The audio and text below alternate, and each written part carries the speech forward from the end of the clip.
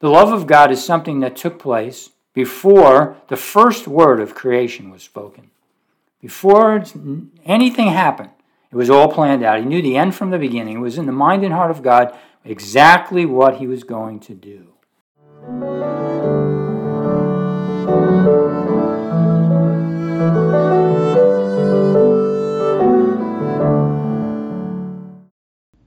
Hello, and welcome to this edition of That They Might Know, a podcast dedicated to proclaiming the gospel of Jesus Christ.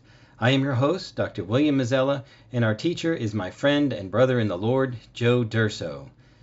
After enjoying this discussion of God's Word, if you're seeking discipleship or biblical counseling, please email us. Now for today's message. Dear Heavenly Father, I thank you for this opportunity and every opportunity to share your word with my hearers.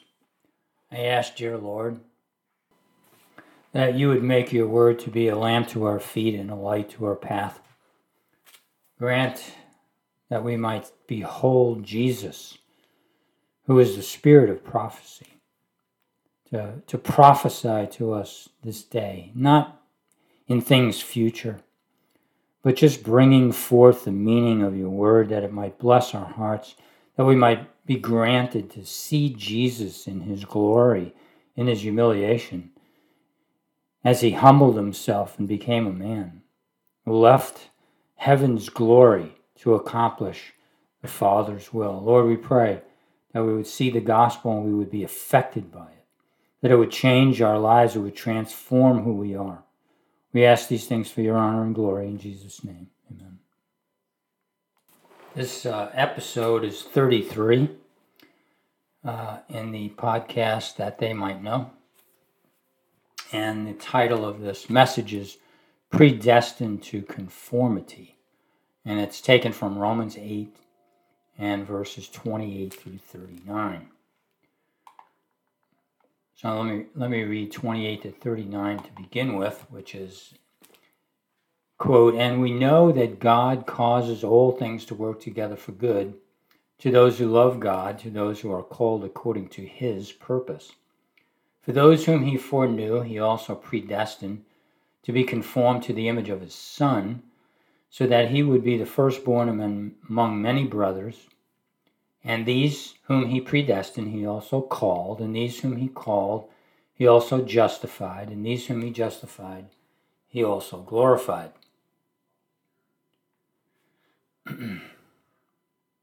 What then shall we say to these things? If God is for us, who is against us? He who did not spare his own Son, but delivered him over for us all, how will he not also with him freely give us all things? Who will bring charges against God's elect? God is the one who justifies. Who is the one who condemns? Christ Jesus is he who died, but rather was raised, who is at the right hand of God, who also intercedes for us. Who will separate us from the love of Christ? Will tribulation or trouble or persecution or famine or nakedness or danger or sword? Just as it is written, for your sake we are killed all day long. We were regarded as sheep to be slaughtered.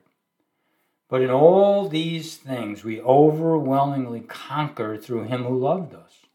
For I am convinced that neither death, nor life, nor angels, nor principalities, nor things present, nor things to come, nor powers, nor height, nor depth, nor any other created thing will be able to separate us from the love of God that is in Christ Jesus our Lord. That's Romans 8, verses 28 to 39. And I want to put this in as much context as I can, so as we begin this lesson, I want to start by reading from Romans 8, 9 to 11. Now in Romans 8 to 9 to 11, the reason I'm bringing this particular paragraph to light is because there is this magnifying of the spiritual life in Romans chapter 8. Over 6 and 7. The truths are the same. The principles remain the same. He comes from different angles, whether it's the law, or whether it's the spiritual life. But even though it comes from different angles, it's the same message. There's no contradictions. It's just a fuller, greater meaning. Now, in verses 9 through 11, the emphasis there is really on spiritual life versus fleshly life. So he says, however, you are not in the flesh, but in the Spirit, if indeed the Spirit of God dwells in you. But if anyone does not have the Spirit of Christ, he does not belong to him. So he makes this distinction that the spiritual man is the man who is indwelt by the Spirit of God. The man can live, a Christian, a believer can live off the flesh, or he can live by faith in the Son of God and in spiritual life. He goes on in verse 10 and says, if Christ is in you, though the body is dead because of sin, yet the Spirit is alive because of righteousness. So there's this death in the body. But there's this spiritual life because Christ was raised from the dead, and it's that life that is imparted to the believer. True, eternal spiritual life. So he continues in verse 11, but if the Spirit of him who raised Jesus from the dead dwells in you, he who raised Christ Jesus from the dead will also give life to your mortal bodies through his Spirit who dwells in you. So there is this spiritual life of him who raised Christ from the dead, and as it lives in us, that resurrected life in Christ from the dead gives life to our mortal bodies. It's a spiritual life. So spiritual people live an overcoming life through the Spirit of the risen Christ. So it's Christ in us, and it's the spiritual life that gives us an overcoming life, overcoming sin, overcoming the weaknesses of the flesh, overcoming the worldly perspective of life. It's about a spiritual life. That's why a person who comes to Christ needs to come to Christ with his eyes on heaven, on spiritual matters of sin and holiness, with an eternal perspective. Now, as we look at this spiritual life and what it means to be spiritual people living overcoming life, we're just mentioning it. I want us to go on then to verses 28 to 30, where it's predestined people live a purposeful life. Just as spiritual people live an overcoming life, predestined people live a purposeful life. Because he says, we know that God causes all things to work together for good to those who love God, to those who are called according to his purpose. Now, there's a purpose. All things don't work together just like in this nebulous vacuum or this place where you can just put into it whatever you want. That's not a purposeful life according to God. That can be a purposeful life according to us. That's not the way the Christian, the believer, is to approach life. He's to approach life purposefully, God's purpose. So when he says all things work together for good, all things, no matter what happens in your life, and it can be devastating, it can be hurtful, painful, suffering, he's saying all things. He's not saying all things are good. He's saying all things work together for good. God has a purpose in it. To those who love God, not God haters, not people who are not seeking God, not people who won't acknowledge he even exists, not people who deny his existence, who will not give him any honor or glory in their life, not people who hate God, people who love God. All things work together for good to those who love God, who are called according to God's purpose. And the purpose is laid out in verses 29 through 30, where he says, for those whom he foreknew, he also predestined, we're going to look at these words, to be conformed, in the New American Standard, to the image of his Son, so that he would be the firstborn among many brothers. And these whom he predestined, he also called. These whom he called, he also justified. and these whom he justified, he also glorified. A lot of terms. Understand some of my listeners might be kind of swaying back and forth, like my head is swimming, like what's all these terms? Let's just take it a little bit slow, and let's look at these terms for what they mean biblically. Now, the first thing we're going to look at, and I'm not going to do all these in order, but those whom he foreknew, he also predestined. These are tough words. Now, verse 29, in the Greek, it says predestined conformity.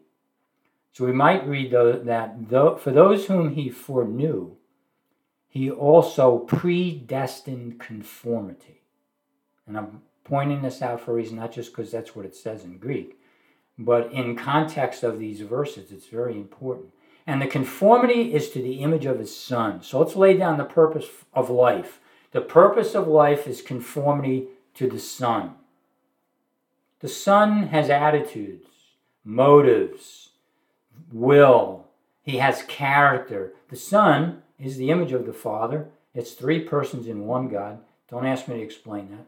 But in that dynamic of Father, Son, and Holy Spirit, there's personhood in one God. So you see the Son, you see the Father, and what we're being conformed to is the image of God. We're being conformed to the image of his Son, the Lord Jesus Christ. That's the purpose behind all this. So the things that are working to good are doing this. In the believer, they're creating Christ likeness. Christ likeness, be like Christ. So that predestined conformity is about, it's not about process. It's not about process. We are being sanctified, but sanctified is missing in these verses. For whom he foreknew, he predestined to be conformed to the image of his Son, that we would be the firstborn among many brothers, being Jesus Christ the firstborn, meaning he has first place. All the honor and the glory goes to him. Everything goes through him. Nothing is accomplished apart from him. It's all about the Son. Big point. So those whom he foreknew, he also predestined conformity to the image of his Son. And these whom he predestined, he also called. Those whom he called, he also justified. And those whom he justified, he glorified. There's no sanctification in this. It's not pointed out. If we turn to our Bibles to 1 Peter, in his first letter, he lays out right in his first verse, second verse, he says, according to the foreknowledge of God the Father by the sanctifying work of the Spirit. Now, the sanctified is to be simply set apart for a holy purpose. Set apart to God. Made holy by being set apart to God. God is holy. He is set apart. There's no other God. There's only one God. There's none that are uncreated. There's no eternal people or angels or any creature. He is beyond time. He has always been. All these concepts that we can't really wrap our mind around, but all of that belongs to God because he's separate. He's holy. We are separated to him as believers, and by that we are sanctified. But there's also a process of being sanctified, which is a process of being made holy, going from sinner to saint, going from wretched or wicked to godly and righteous. That process is not in these verses, and I'll show you why. So there's foreknew, there's predestined, there's justified, there's called, there's justified and glorified. There is no sanctification. There is destiny, and no matter how much sanctification takes place in this life, we will be brought to completion following death. So if there's a little bit of sanctification, if people are at the 30% mark, where the sower sows seeds and he brings forth fruit, and some of the fruit is 30 and some is 60 and some is 100, and there's gaps at death, or when we're snatched away to be with him, as in 2 Thessalonians, in 1 Corinthians 15, there is this completion of the sanctification, which a man is the soul now of a righteous man made perfect. We're all made perfect. We're all brought to that place that we need to be in complete identification, sanctification in Jesus Christ. That's how you enter heaven. In heaven, it's a finished work. God is not confined to time, and therefore he goes from justification to glorification. It's in the past tense. Glorified, whom he justified, past tense. He glorified, past tense. It's done. God's not controlled by time. I mean, he can be 1,000,000 years from now. And there we are with him. It's a glorified, don't try to wrap your mind around it. Just accept it for what it says, because it's the Word of God and it's true. Now I want to look and backtrack just a little bit, because he begins with those whom he foreknew. And there's a purpose for all this, and we're going to get there. Foreknown people. We just looked at the second part, which is predestined people, and we're still there, kind of. Live a purposeful life. Well, you know what? Foreknown people live a humble, identified life. Foreknown, to be foreknown by God. He foreknew us. People, these kind of people live a humble and identified life. So then, how does foreknowledge work? That's a big question. It's huge, and we need to look at it in a way that will help us to understand how God works. And it's important to understand, because in knowing how God works, there is a sanctification takes place at a much higher level. So what then is foreknowledge? Foreknowledge is a love of God that was placed on us beforehand. It's not knowing, like some will say, God looked down the corridors of time and he knew what we were going to do, and therefore he predestined us. I mean, I don't want to be dismissive. I don't want to sound cold or too hard. I just want to say terms must mean what they are meant to mean, particularly in the Bible. When God uses a term, we make mistakes. We use terms incorrectly. God's not capable of that. God is not capable of a mistake. God is not capable of error. So when a word is used, which he created, by the way, and he places into time and into cultures, and particularly in the Word of God, how he uses it. When he uses a word which he uses foreknowledge or predestined, we understand destiny. What's your destiny? To be predestined is to have a destiny beforehand. It's it's back, it's before. It's predestined by God. Not because he saw ahead of time what we were going to do, but what he determined was going to happen. See, God is God, and he's sovereign, and people don't like those terminologies, and they knock a man by the name of Calvin. But if you take the time to read Calvin's Institutes, you start to understand just how much he loved God. It begins with prayer as this going beforehand to lay the ground, the foundation for all the great doctrines to come. And I just mention these things because he wouldn't give up the sovereignty of God. And for God to be God, he has to be God. It's not that he gives up his sovereignty, and there's nowhere ever spoken in the Bible. If anything, he says, I am God, and my glory I will not give to another. What's his glory? His glory is that he's eternal. He's in control of all things. He's sovereign. He's the ultimate in love, but he's also the ultimate in everything. He doesn't give any of that away.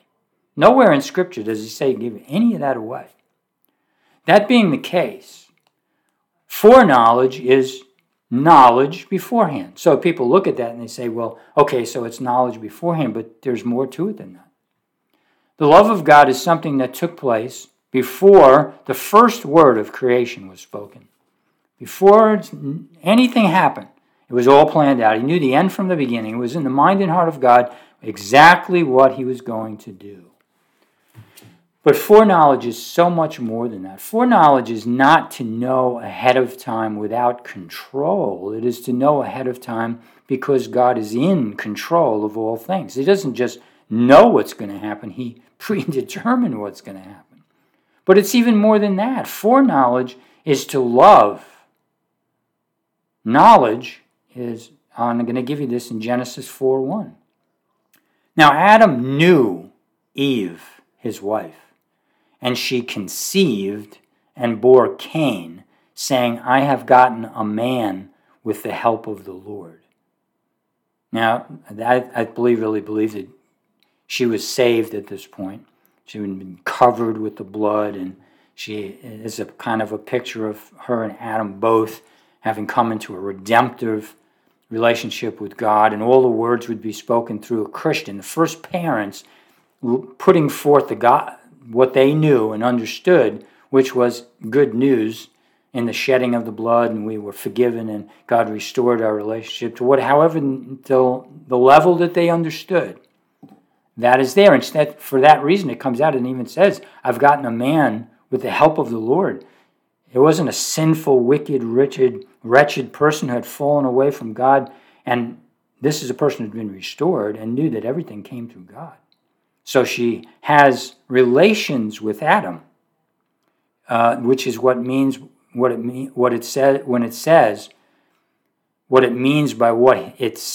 which is now Adam knew Eve, his wife, and she conceived. She brought forth a child, not because Adam knew the color of her hair and the color of her eyes and her stature, and he knew what she looked like, or other things about her personality, what it might be. He had intimacy with her. That's another way that this could be spoken, even though the word is new, and it's there for a reason. And Adam, or first man, Adam had intimate relations with Eve, his wife, and she conceived and bore Cain. So when the Bible talks about the fact that God foreknew us, it means he had planned beforehand to have intimate relations with us through redemption, through the death and resurrection of his Son, by which we could be reunited with him, be brought into a holy relationship with him, and he could have that intimacy. When the Holy Spirit comes to live within, that's intimacy. He's in our mind. He created the conscience, and so he can speak through the conscience to an unsaved person. But the depth of knowledge that comes by coming within the heart and the mind of a redeemed person is at a much, much higher level. Intimacy with Jesus Christ results for us in bringing forth the life of Christ within us. That's why Paul said in Galatians 2:20, I am crucified with Christ. Nevertheless, I live. I'm died, but nevertheless I live. Yet not I, but Christ lives in me. And the life that I now live in the flesh, I live by faith in the Son of God who loved me. That's this. Who foreknew me and gave himself for me in lovingly being sacrificed. So foreknowledge is not just knowing ahead of time, it's loving ahead of time. It's determining what would be accomplished. Men who are in the flesh cannot please God, Romans 8:7. They do not submit to the law of God, neither are they're not willing to submit to the law of God, neither are they able to. Men in a lost condition cannot choose or would not choose to receive Jesus Christ as Lord. To make Jesus Christ Lord, to acknowledge that Jesus Christ is Lord, is to say, I give you my life, I'm living for you now. That is a finished work in the mind and heart of God before creation for those for whom he would die. And that intimate relationship that then transpires after a person their heart is regenerated and they're born again. And God does that work first so that they can choose Jesus Christ, because otherwise we never would. What sinner, what wretched sinner who hates God, according to Romans chapter 3. What wretched sinner who doesn't even acknowledge his existence, that doesn't seek God. There's none that seek God, according to Romans 3. Well, we're all just God haters. Who in the world, in that condition, would say, yes, Jesus Christ is Lord of my life. Take my life and do with it what you want. that can't and would not ever happen according to Scripture. That's not the way it works. And it's explained right here in the term foreknowledge. Predestined is to determine ahead of time. And so he carries these terms forward about calling. That's God speaking out through the gospel, speaking out in some cases as in Abraham, where there's the presence of God and he heard an audible voice. And he responds to that, and there's a calling, as in the case of Samuel, where he speaks to him, and he comes out and he thinks, did you speak to me, to the priest at that time? And well, no, I'll just go back to bed. And then after 3 times, the priest of that time says to Samuel, he's perceiving now God is speaking to him. He heard an audible voice. To us, we hear a voice through the Scriptures. The completed Scriptures, we hear God speaking in what he's written. And there's a calling, and the gospel is proclaimed, and people respond to that call. So that whom he foreknew, he also predetermined, he predestined, because he's sovereign, and whom he predestined, he calls. That's in time. God calls people, and whom he calls, he also justified, and those whom he justified, he also glorified. And that's where that glorification takes place. Now, how does this work out in our lives so that we live lives which are overcoming, which are purposeful, where we go from fleshly, bodily driven, lustful, worldly desires to a maturing person in Christ, understanding God's purpose for our life, his working through the Holy Spirit, and making these things work out. Because I'm sure if there's Christians out there listening to me, they're thinking to themselves, I have an awful lot of trouble with sin and temptation and the world, the flesh, and the devil. They're creeping on me every day, and it's a misery. All right, let's move away from the misery a little bit into a very exciting life, a successful, a victorious life. So this works out in the believer this way. I'm going to read through these verses, 31 to 39, and understand the perspective being set forth here. What then shall we say to these things? If God is for us, who can be against us? Now understand where faith is in its object. Faith is only as good as its object. If your object is yourself and what you have to do in the Christian life, you're lost. You may be saved, but in your faith, it's unproductive because we can't do anything. The sanctified life is a humble life. Foreknown people live a humble, identified life. People who God foreknew are loved. And people who are loved have a perspective when they recognize just how great that love is. It's not that, Jesus died for me and he loved me. There's a lot more to it than that. If God is for us, who can be against us, the apostle says. He who did not spare his own son. He offered up Jesus Christ to die on the cross. This is no little thing. This isn't just about nails in his hands and his feet and a crown of thorns in his head. As horrible that is physically. This is about spiritually bearing the brunt of the anger of God towards sinful people. And he took our place. None of us understand that. None of us have been in the place where we can appreciate what it means to suffer at God's hand when he's angry with us. None of us have been in hell who are still alive and remain here. Jesus bore that in our place. He wasn't spared. God just laid out his wrath on his beloved Son. This is talking about how great a love he has for us. It was like Christ was in hell forever, which only an eternal being could experience. Who will bring charges against God's elect, the apostle asks. I mean, who's going to do this? And then he gives these wonderful phrases to us. God is the one who justifies. That means we're made just in God's sight. I mean, he sees Christ with having carried all the sin away. He sees us as Christ, his righteousness, his holiness.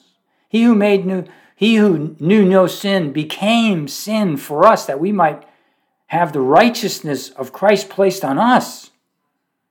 Who is the one who condemns? He asks. I mean, who's going to condemn? He's going to condemn one upon who already carried their sins were carried on Jesus Christ, his beloved Son? Really? That's how he's putting this. Who is the one who condemns?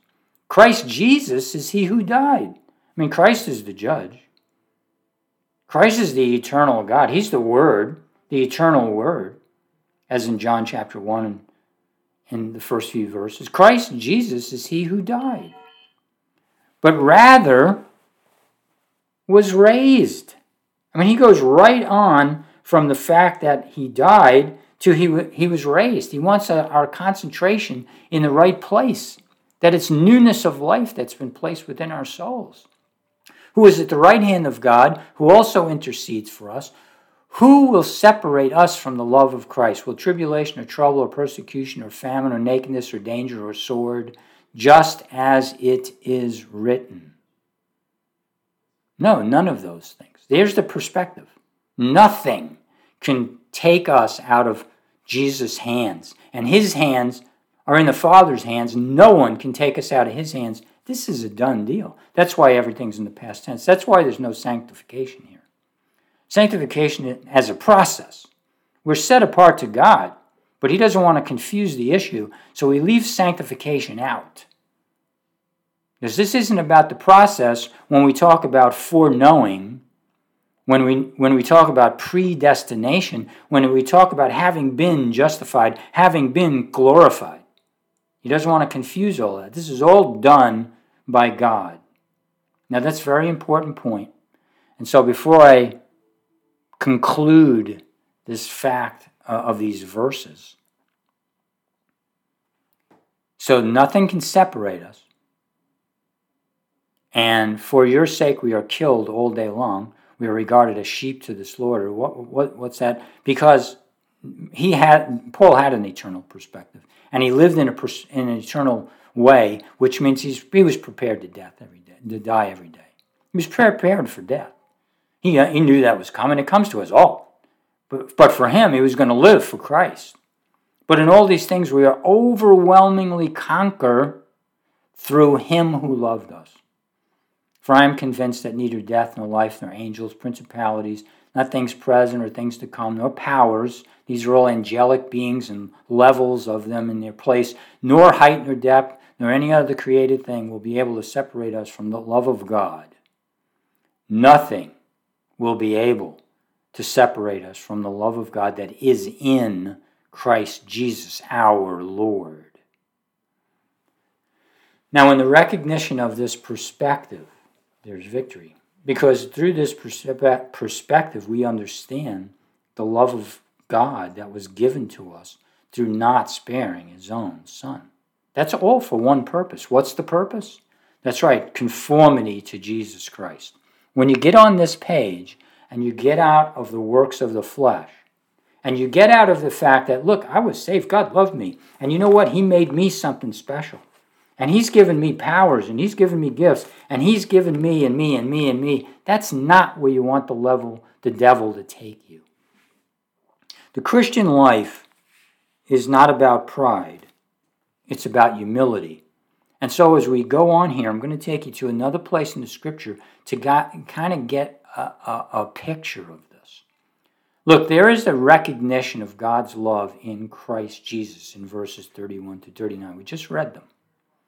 We haven't really, poured into them and pulled them apart. What we do is we are just reading today, giving you an overview of these verses to take you to this place. That in the Christian life, there is the humility that comes from our death to the wretchedness, having died with him on the cross and risen in newness of life. In that recognition, there's a humility. Why? This was all done, it was all planned ahead of time, all his purpose, all the circumstances in life, all the people who come into our lives, they're all for one purpose, and that's to conform us to the image of Christ. And there should be a humility in that, because we can't do it. We can't do it. We weren't there when he died on the cross. We're here now, but we can't do it anymore. I can do all things through Christ, Paul said in Philippians, who strengthens me. So what's if Christ is not there? I can't do anything. I mean, I'm the branch, he's the vine. Apart from me, Jesus said, you can do nothing. I'm the vine, you're the branch. If I'm severed from the vine, it dies. Apart from the vine, we can do nothing. We bring forth no good fruit. Oh, we might do things that look good. We might feel good about them, but that's all about pride. That's all about our feelings. That's all about not our faith, but that's all about how we feel about ourselves. You know what that means in the kingdom of God? Nothing. Nothing as far as accomplishing something good. God cares for our feelings. He doesn't want to hurt our feelings. He loves every part of us. That's not what I'm talking about. What I'm talking about is accomplishing God-produced, divinely produced fruit in our lives. There is the humility that comes from our death. In this life, there comes the recognition of his righteous life and our depravity in the flesh. The key chapter to the church's realization of new life in Christ, in my opinion, and I'm going to tell you that's in my opinion. I'm not saying this is God saying this. I'm saying this is me saying this. Realization of new life in Christ by the Spirit, the death of the old life in the flesh, is Matthew 18. That's right, Matthew chapter 18. It's here where, starting in verse chapter 16, going through 17 and 18, and we're having the confession, Peter's confession, thou art the Christ, the Son of the living God. There's the transfiguration. There's the demoniac cast out. There's tribute money. It's all about faith. You know, pull a faith out of the ocean. When you get him, out of the sea. When you get him, he's going to have a coin in his mouth. Go pay it for me and you. Faith. It's about faith. 18. It's about faith and humility. At that time, the disciples came to Jesus in verse 1 and said, who's the greatest in the kingdom of heaven? So Jesus is talking about going to his death. He's talking about dying. He's talking about bringing forth the fruit of redemption through his own death. He's talking about the church. He's talking about you're going to be, upon this stone, upon this rock, I will build my church. What's that? That Jesus Christ is Lord. He's the Messiah. Upon that rock, I'm going to build my church. And what's the first? What are they asking? Who's going to be the greatest in the kingdom? Okay, let's set down the preliminaries. Let's show you the foundation of the church. That's what Jesus is saying here. Okay. He calls a child to himself, sets him before them, and says, truly, okay, so this is the truth. I say to you, unless you are converted and become like children, you will not enter the kingdom of heaven. Here's the prerequisite for entering the kingdom of heaven according to Jesus. Unless you are converted, you're changed into something new and become like children. Now, how does that make you feel when Jesus says that? Okay, look, a child can't do anything. They're incapable. They can't go out, and a 5-year-old is not going to go out and work for his living. I understand horrible things happen around the world, and they do horrible. But a child is a child. He's not a mature adult. He hasn't gone to grad school. He hasn't developed, the ability to work carpentry with his hands. He doesn't have an art. He's helpless. He needs his mother as a baby to even eat. It's just a child. Unless you become like children, that's right, you can't do anything. You can't enter the kingdom. Whoever then humbles himself as this child, he's then greatest in the kingdom of heaven. So he goes beyond infant to a child who asks for things. Daddy, mommy, those precede everything he needs. Daddy, mommy, otherwise you're not going to get it. You can't make it happen. Can't reach the cabinets, can't cook food. It's not happening. I mean, he's got to be fed when he's really small. Just cry. I mean, you know what he means, but what the baby's crying. He's putting us in this picture. Whoever then humbles himself. Whoever then humbles himself as this child, he's greatest in the kingdom of heaven. This is what one of my problems with seminary. I understand the scripture to say, study to show yourself approved unto God, a workman that does not need to be ashamed, rightly dividing the word of truth. I have studied the Bible every day for the last 46 years. I might have missed a few. I missed one little period of time. Other than that, why? Is there praiseworthy for studying? No, I'm just doing what I'm commanded, which in Luke he says, look, when you go out and you've done everything you had to do, don't look for accolades. I'm paraphrasing. Just understand you did what you had to do. You got nothing coming to you. Just be thankful you're in heaven. You're going to heaven. That's the attitude. So when we don't do everything that we're asked to do, there's no pride attached to it. So when a person gets to the place where they're qualified for ministry because they've studied the Word of God, and God help us if it's not with the qualifications that are all part of that, which is being a proper family man and head of his house and not being given much wine and all of those characteristics which are more than the teaching ability. When we see a person who's qualified because he graduated from seminary without carefully looking at the rest of a person's life and character and motives, which we can't look at, or we can look at as fruit, Master of Divinity drives me out of my mind. The apostles did not have a Master of Divinity. They had 3 years living with Christ, hearing his teaching, most of which they didn't understand until Pentecost. They go through 40 days with Jesus after Pentecost, and after those days, they're given the Holy Spirit, and then they're apostles. They didn't even have the New Testament yet. They spoke from the Old Testament. And they laid a foundation for the church, and revival took place because the Holy Spirit was poured out, and the vine was flourishing, and therefore the branches were flourishing, and it's not self-attainment. The church cannot be built on any form of pride. It doesn't work. Jesus said it can't do it. You're not even getting into heaven unless you become like a child, and unless you humble yourself, you're not going to be the greatest in the kingdom. You'll be somewhere on the bottom. Pride kills. It destroyed the devil. This is why that you can't be a novice to be qualified, because unless you fall into the condemnation of the devil through pride, this isn't where the message was going to go, but it is where the message was going to go. This is the groundwork, and the foundation for the church and for each individual is this: humility. You want to accept the love of God? You have to know just how much you didn't earn it. You want to accept the love of God, recognize it in your life so that you can have a perspective that you can accomplish anything through Christ. You can't accomplish anything through yourself. This is the foundation for the church.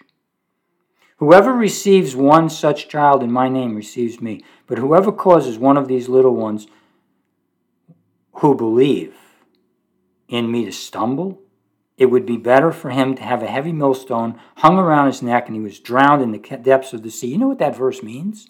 If you've ever read this and you may be a little confused and you know the depths of it, get the context. The context is the church and individual people are built on a foundation of humility. If you cause a person to stumble, so that they're no longer humble? Well, it would be better a millstone wrapped around your neck and you thrown in the depths of the sea. So when we set up kings in the kingdom of the church, and we say we want a king like they did in Israel to go out and fight our battles for us, and instead of the church being a church of many members who are able to disciple, evangelize, and bring people to Christ, and in that evangelism that bring them to Christ, take up responsibility to see that they grow like we do for our children. When we make the king go out and do this for us and we don't do it ourselves because we made an idol of a pastor, this is without any condemnation of any single pastor. I know no one's heart, and I have no intention whatsoever of condemning any individual person. If there are people out there, and if there are people that I have experienced in my life, all that's been experienced is under the blood. I have no right to sit in judgment of anyone for anything. The Christian life is not built upon judgment. It's built upon discernment. Discerning right from wrong, good from evil. A corrupt foundation from a good foundation. A foundation of humility versus a foundation of pride. Woe to the world because its stumbling blocks, for it is inevitable that stumbling blocks come, because that's what the world is built on. It's built on monuments and accolades and awards and trophies and how good we are, and we're all going to hell. But woe to that man through whom the stumbling block comes. And then he goes into this whole idea of being offended by your eye, or I'm not going to go into it. And then there's the 99, and as it works, he works his way through this chapter, the Matthew, and writing these things. He finally gets to forgiveness, and he says this: how many times must I forgive someone? And he, 70 times 7. And then he goes on, Jesus tells him 70 times 7. And then he talks about the talents, and he talks about all of this. But in verse 15, he says, if your brother sins, go and show him his fault in private, if he sins. Not if you're actually speaking to the person about something other than sin, and you're trying to open his eyes and allow him to see what he needs to see about Christianity. Like I'm talking right now, I can be very offensive right now to any person whose life is built on pride. I have no intention, I don't want to hurt anybody.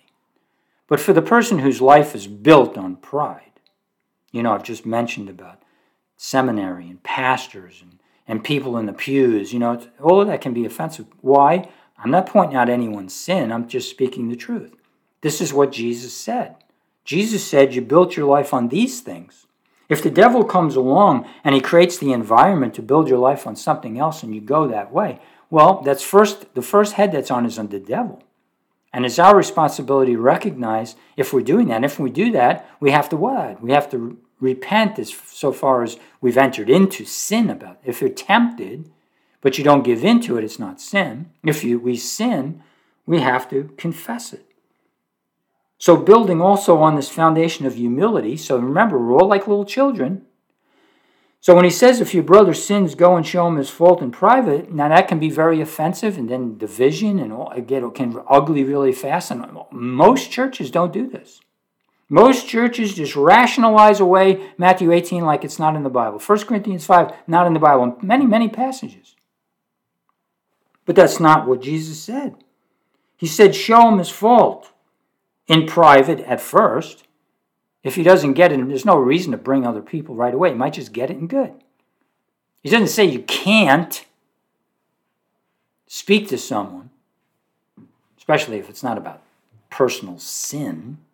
But if it's personal sin, and maybe it's against the person and maybe it's not. Maybe just aware that sin is taking place. Speak to him about it. If he listens, good, you won your brother. If not, you got to take 2 or 3 more people.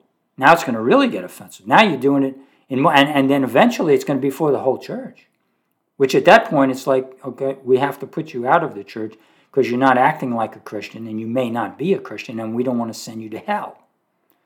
Helping you to think that you're a Christian when you're not. With the hope is that having faced that, won't even be put out, but be sorry to repentance and not want to be put out and then begin to go into an observation where we see things are changing, because the Christian life is about, and it may take some time, but it's about patience, it's about love, it's about enduring through sin, but overcoming sin. You're never going to overcome sin sometimes without this process.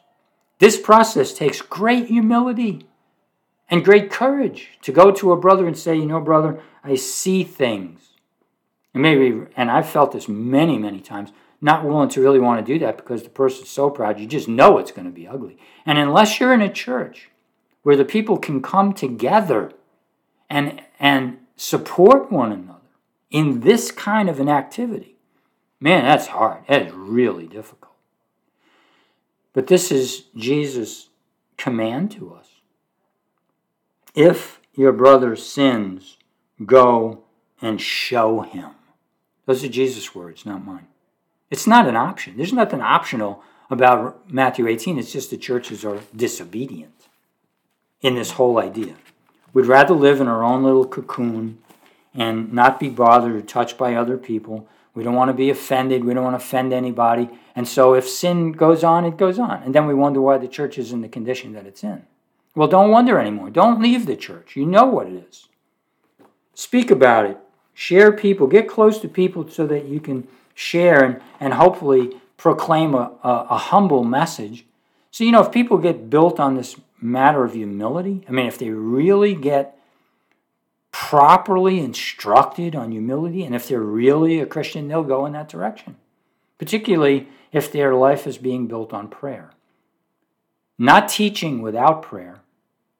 Not prayer without teaching. But it's built on prayer, first and foremost. If it's not built on prayer, you're going to have a hard way to go, even if the teaching is good. That's my experience. That's what the Bible teaches. My Father's house shall be called a house of prayer, not instruction. It's not a school. It's a church, and a church is a community. And when there's a community, it's an organism. It's a living, breathing thing, and it's growing. And that's why it's pictured in the New Testament as a body, and an eye, and a foot, and a hand. It's parts. Why? Because it's an organism. It's a living thing. It's not an organization. It's not a school. It's a house of prayer. And it's a community that grows together and are willing to go to one another about how we live in our lives. So I hope some of this is helpful. I hope you see how this foreknowing turns into predestining, and it turns into calling us out of the world, being separated to Christ, and how that separation to Christ involves justification and glorification. We're already in heaven with Christ in a very real way, in the sense of who God is. We're in a very real way that even before the world was created, before anything happened, God predetermined those whom he would save. He didn't have to save anyone. He could have saved me. He didn't have to save me. He didn't have to save any person who's saved. He did it out of the goodness of our hearts. His heart. He wasn't forced to save anyone. If anything, his righteousness demands punishment, why Christ has had to suffer and die in our place. So the fact that he saved some, just study the opening verses of Romans chapter 2. On some, he just shows grace and mercy by saving some. This is a fantastic truth upon which is built the love of God. I don't know why he did it for me. I don't know why he did it for anyone, except other than it was his choice. Not mine, it was his choice. And he set me free to make choices. He gave me a new heart. He gives every Christian that. And the choices that we make are the big one, the really, really big one, is humility. My whole life, my whole Christian life, my eternal life is built upon everything God chose to do. And in that, I am set free to make godly choices, not in my power, in His power. In His power for me, in His power for you, if you're a child of God. If you're not a child of God, please come to Christ. Please ask Him to open your heart, to change your heart, to change your mind, to place the law of God on your mind and your heart, and to make you one with Him, to humble you as a little child that you might come. Please do that. Dear Heavenly Father, I thank you for this word that comes from your heart. It comes from the heart of the one who predetermined to make time, and in that time to put creation, angels, men, animals, material universe, from the highest of beings who understand with full knowledge, to man created in innocence, who fell in innocence, who became knowledgeable and sinful and fallen and wretched, to animals that have no sense at all. They have instinct, and they think, but not like we think. They have no soul. They have no sense of right or wrong. They can kill one another without any hindrance whatsoever. Stealing, there's no such thing. There's no law for an animal. They're made animals. They're fitted for destruction. But we have fallen into the condemnation of the devil through pride. Lord, save us. Save us from pride. Save us from the condemnation of the devil. Save those who hear this message. Save those who read Romans chapter 8, Matthew chapter 18. Bring them to a knowledge of what it means to be humble and to be loved by Jesus Christ. We ask these things for His honor and His glory in His name. Amen.